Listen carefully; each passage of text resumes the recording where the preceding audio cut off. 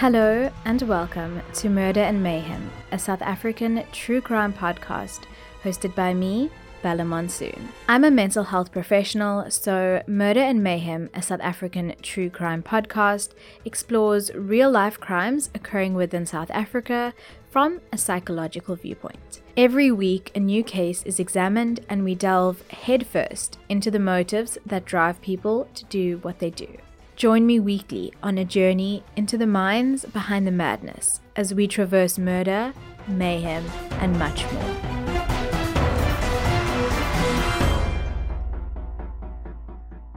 Looking at a picture of this man, nothing would seem amiss at first.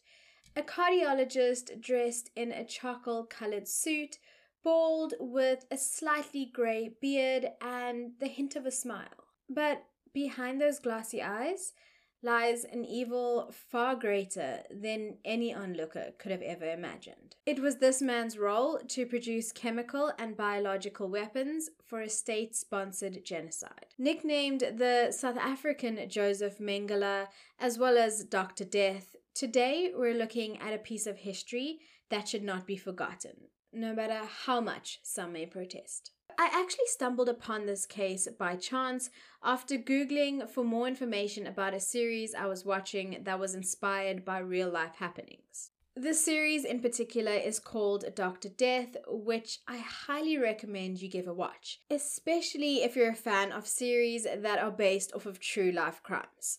So I was typing Dr. Death into Google, and you know how Google search does that predictive text thing? Well, it auto-filled South Africa. I was of course curious, so I just hit enter.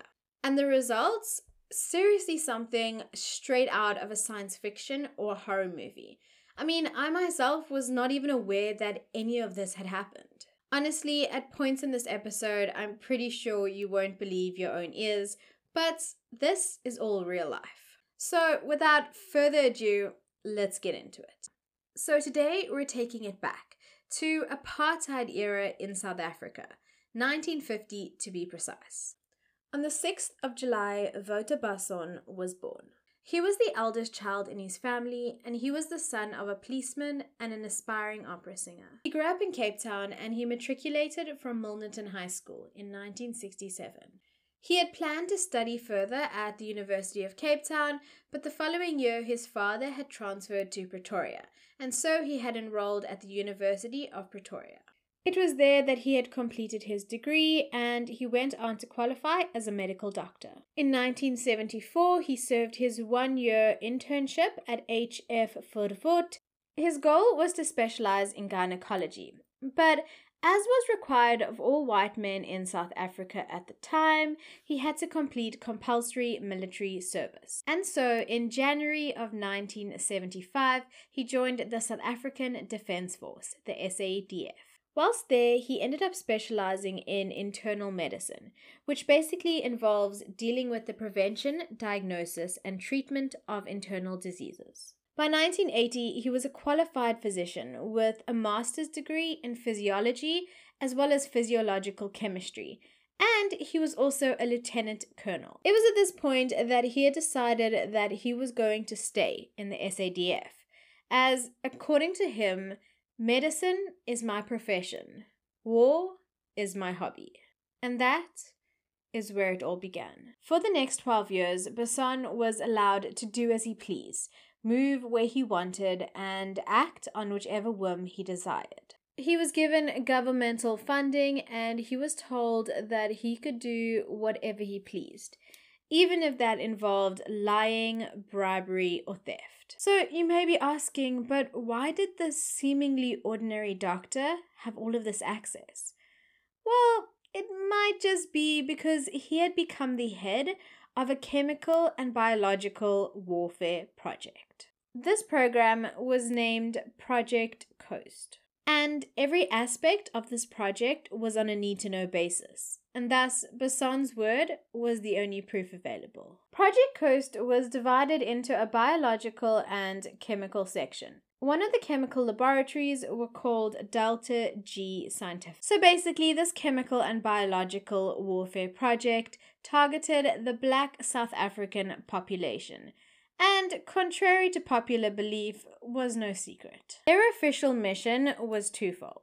Firstly, to develop crowd control agents for domestic use within South Africa. And secondly, to develop weapons to counter the threat posed by the Cuban forces in Angola. During apartheid, unrest was becoming common as non-white South Africans were beginning to stand up and fight back against colonial rule. The uprising in June 1976 in Soweto, where 23 people were killed and more than 4,000 were injured, young school children included, marked a pivotal moment in history, signaling to the apartheid government at that time that things were about to get out of control. This is where the initial idea was pushed forward, to develop non-lethal weapons that would be used to control the black protesters as well as black freedom fighters and activists. Comparisons were, however, later drawn between this project and the disturbing human experiments conducted by Dr. Joseph Mengele in Nazi Germany. The true nature of this program, however, would remain hidden for almost 2 decades. During this time, all documents related to Project Coast were shredded and destroyed every 2 years. And back in this time, digital data saving was not really a big thing. Although South Africa was not permitted, and as per the treaties they had signed, to use chemical and biological warfare in an international context, there was no expressed prohibition against domestic use. And so, a loophole was discovered.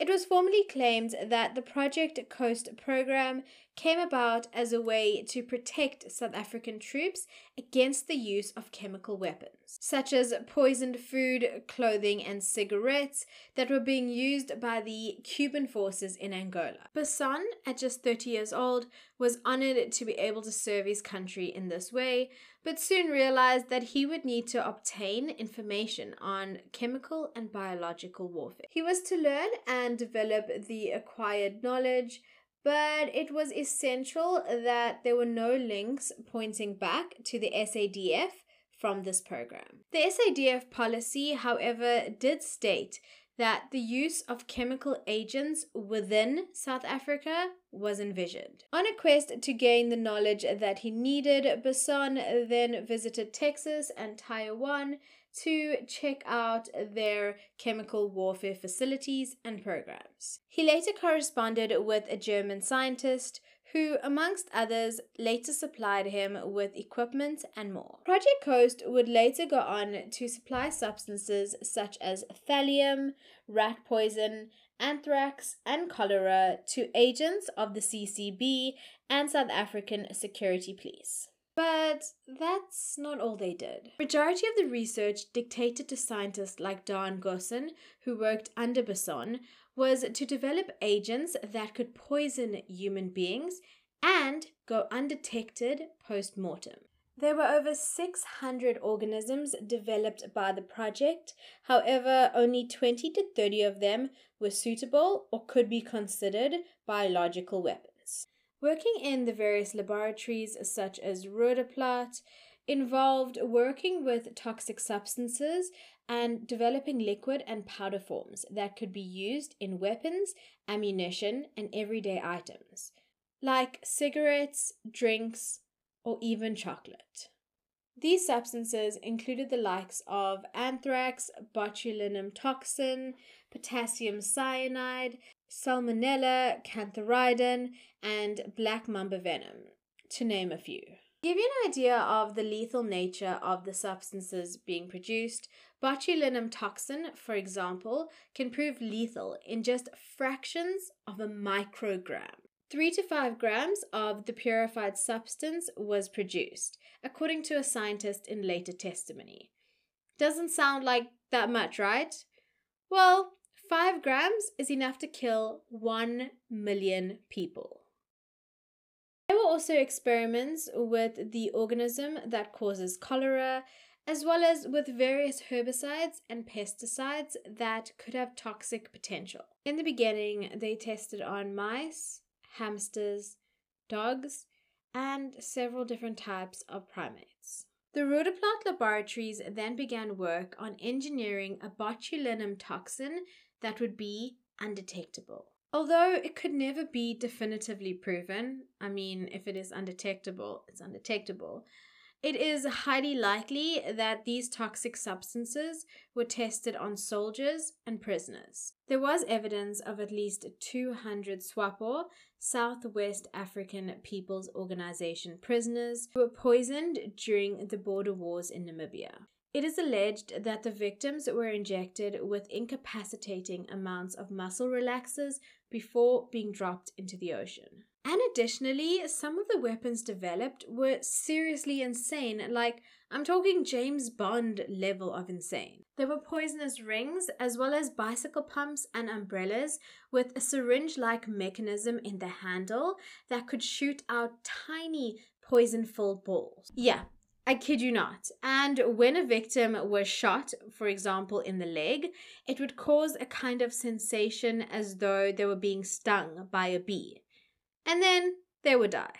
The autopsy, if conducted, would not show the true cause of death, as polycarbonate, the main component within the poison, is not revealed in X-rays. Yeah.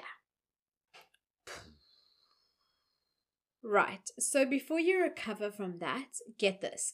One of the targets that were discussed was Nelson Mandela, who was still in prison at this time. It was believed that if there was a way for him to get extremely sick, then his release would present less of a political problem. As testified to in court by those who worked under Basson, there were plans to administer thallium, a heavy metal, which in a specific quantity would result in symptoms very similar to meningitis or encephalitis. Basson had also spoken to colleagues about having played a role in administering thallium to Steve Biko, an anti-apartheid activist who was later assassinated in 1977. Another member of the ANC, the African National Congress, Frank Chekane, recalls how his underwear was laced with poison, with him just barely escaping death. And from there, I couldn't walk. They had to really carry me into the car. We knew that there were laboratories in South Africa that were producing this stuff. There were 3 laboratories, and Basson was directly involved. They produced those chemicals. Many people died mysteriously, and nobody has talked about it. Nobody takes it seriously. But thanks God I'm alive, to tell the story, because there's nobody I know of who survived it like I did. And the target list did not end there. It actually got worse, if you can even believe that. As crowd control was one of the main goals or priorities for Project Coast, large quantities of tear gas and other irritants were being produced for the purpose of being used in ammunition or grenades by police during protests. But this non-lethal method was insufficient for Basson. He wanted to try a different, far more sinister approach. Basson and his team's dream project was referred to as the Black Bomb.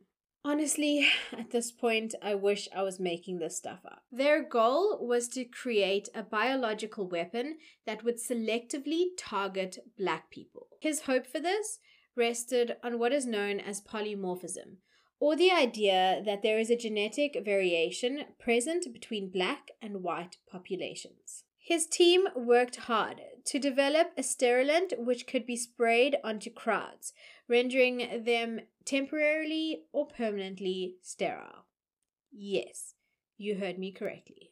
Another one of the ideas, which thank goodness was never successfully produced, well, at least to the knowledge of the public, was to poison water supplies in black neighborhoods. What they did, however, manage to create were weaponized street drugs.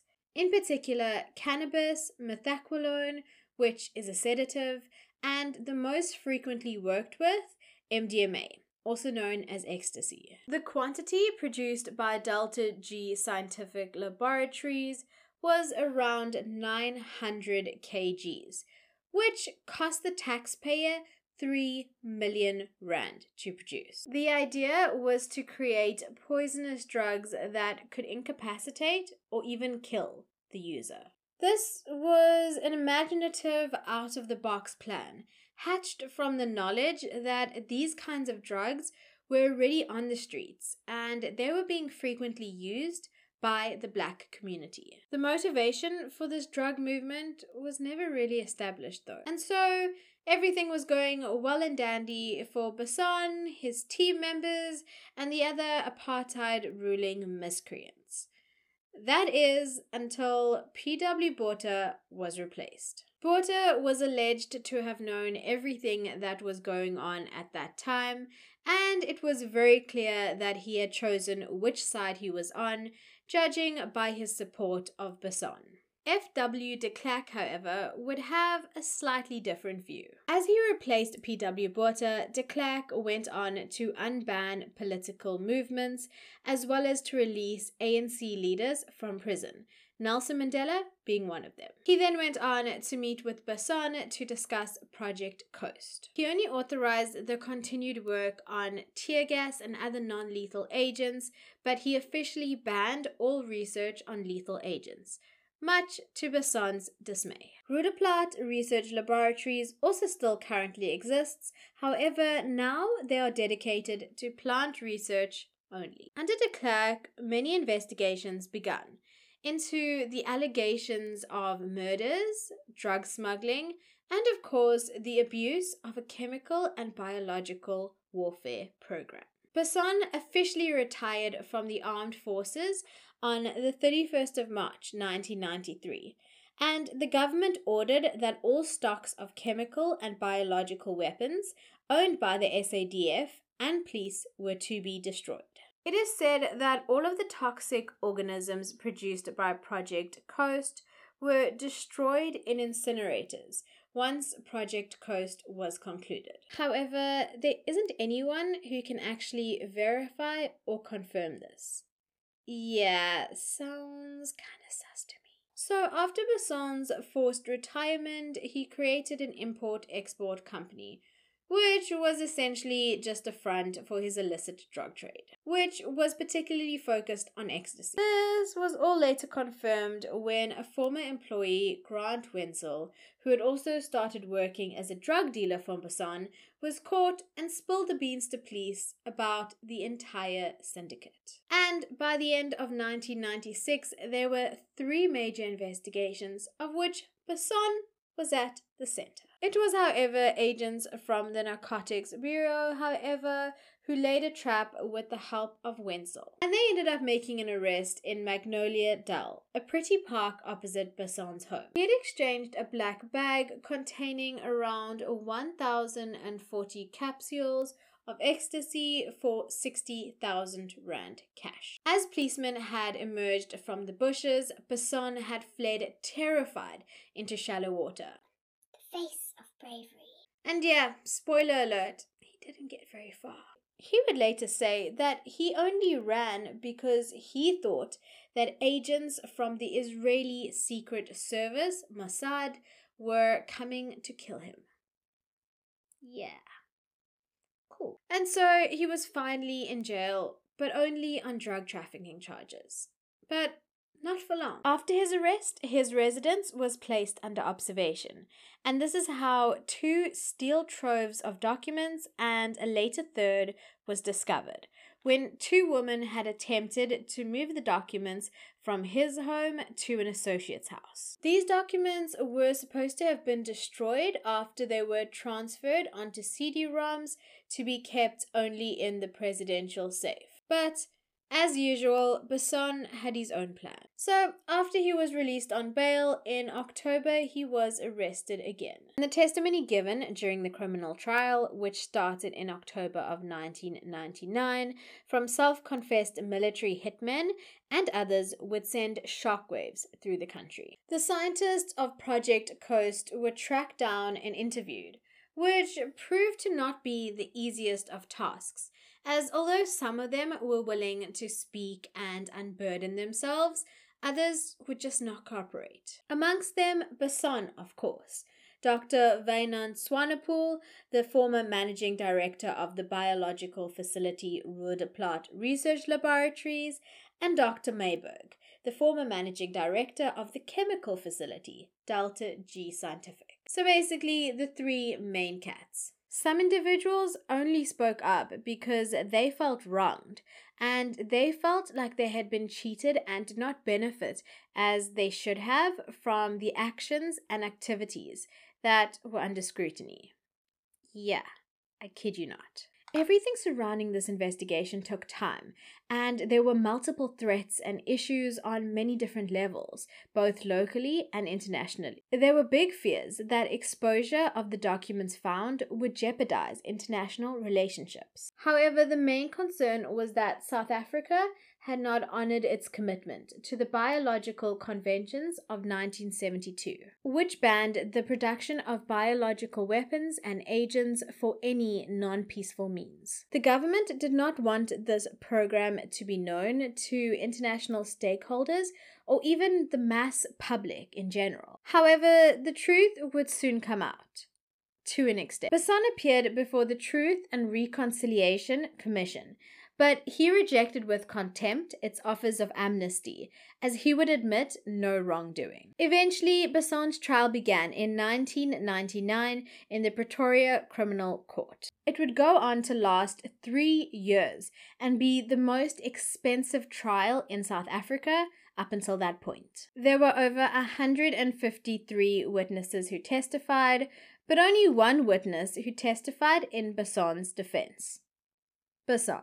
Appearing in court, he was smug, and he even winked at the cameras. He behaved horrendously, sexualizing the woman who was sitting behind him, and during a courtroom recess, he had also scribbled on the wall in a graffiti style by a coffee shop and signed off as Dr. Death. It was almost as if he was proud of the informal title that had been given to him. He also continuously downplayed everything, claiming that the documents that were found in those steel trunks did not belong to him, and he reserved his right to not incriminate himself.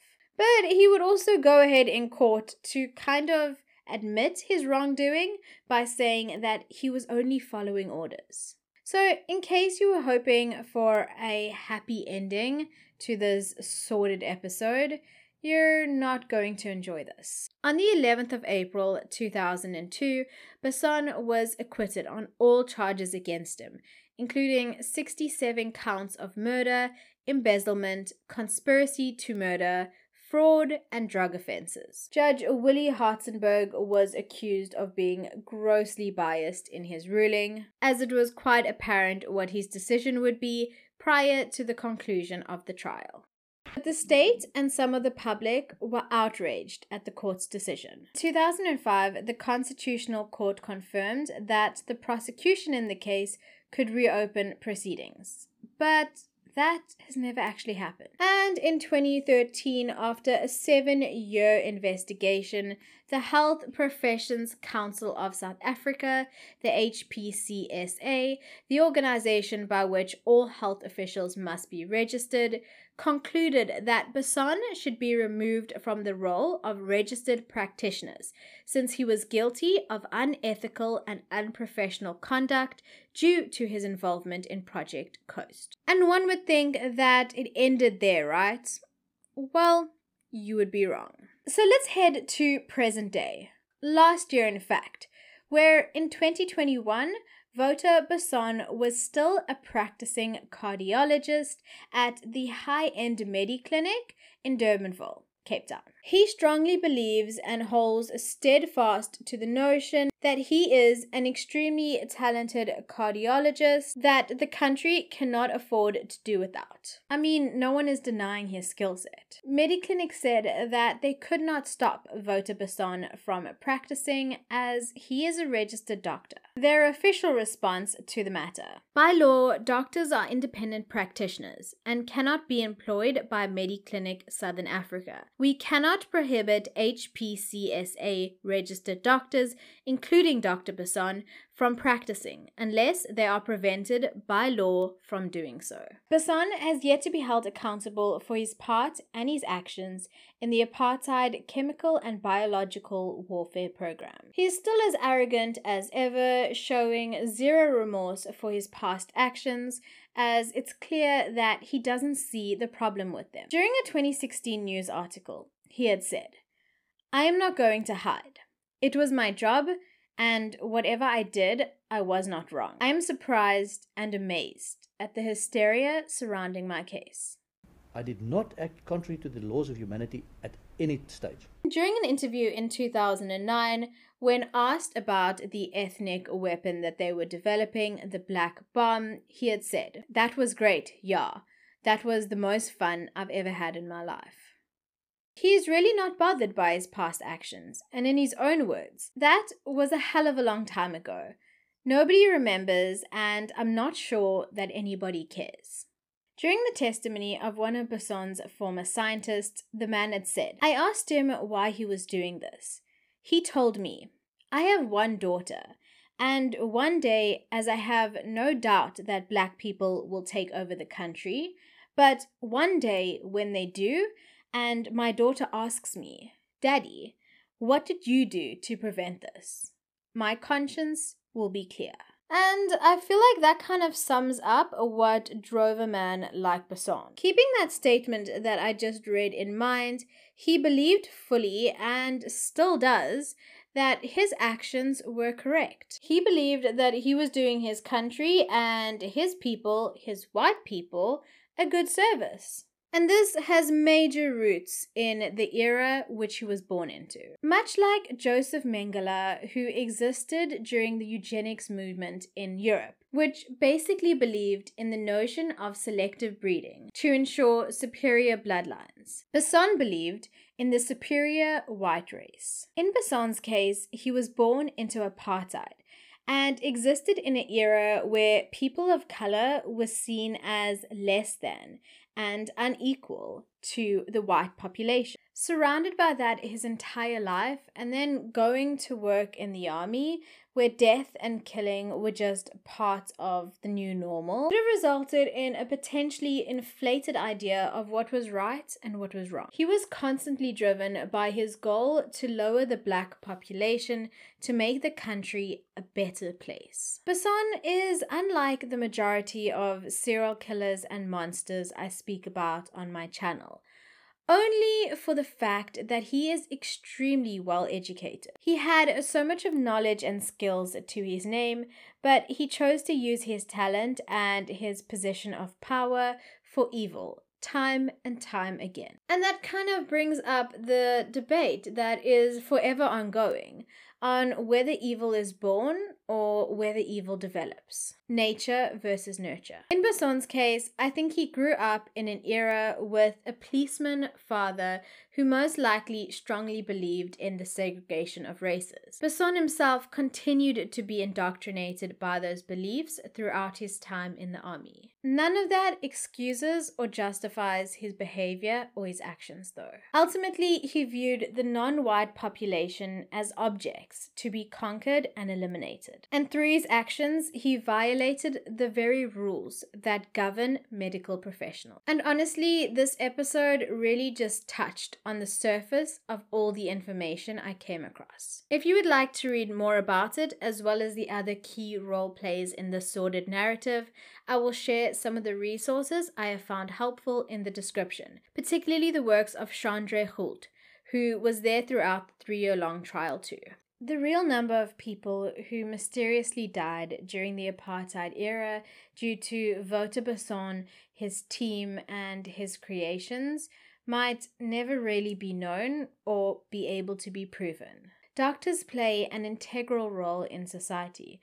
I mean, one of the main premises in the Hippocratic Oath, which all doctors take, is to abstain from all intentional wrongdoing and harm. Unfortunately, in Basson's case, the power and knowledge he acquired was used in dangerous, unethical, and cruel ways. Desmond Tutu said in 2006 that Project Coast was a reflection of the inherent evil of apartheid, and that forgiveness depends on repentance, of which Basson has shown none. And the worst part though, although he was the focus of today's video, he is by far not the only one. And up until this point, no justice has been served, and these individuals continue to walk, live, and exist amongst us. And with that, I conclude today's episode. Until next time, my loves, stay safe, stay blessed, and stay the amazing human beings that I know you all are. Bye!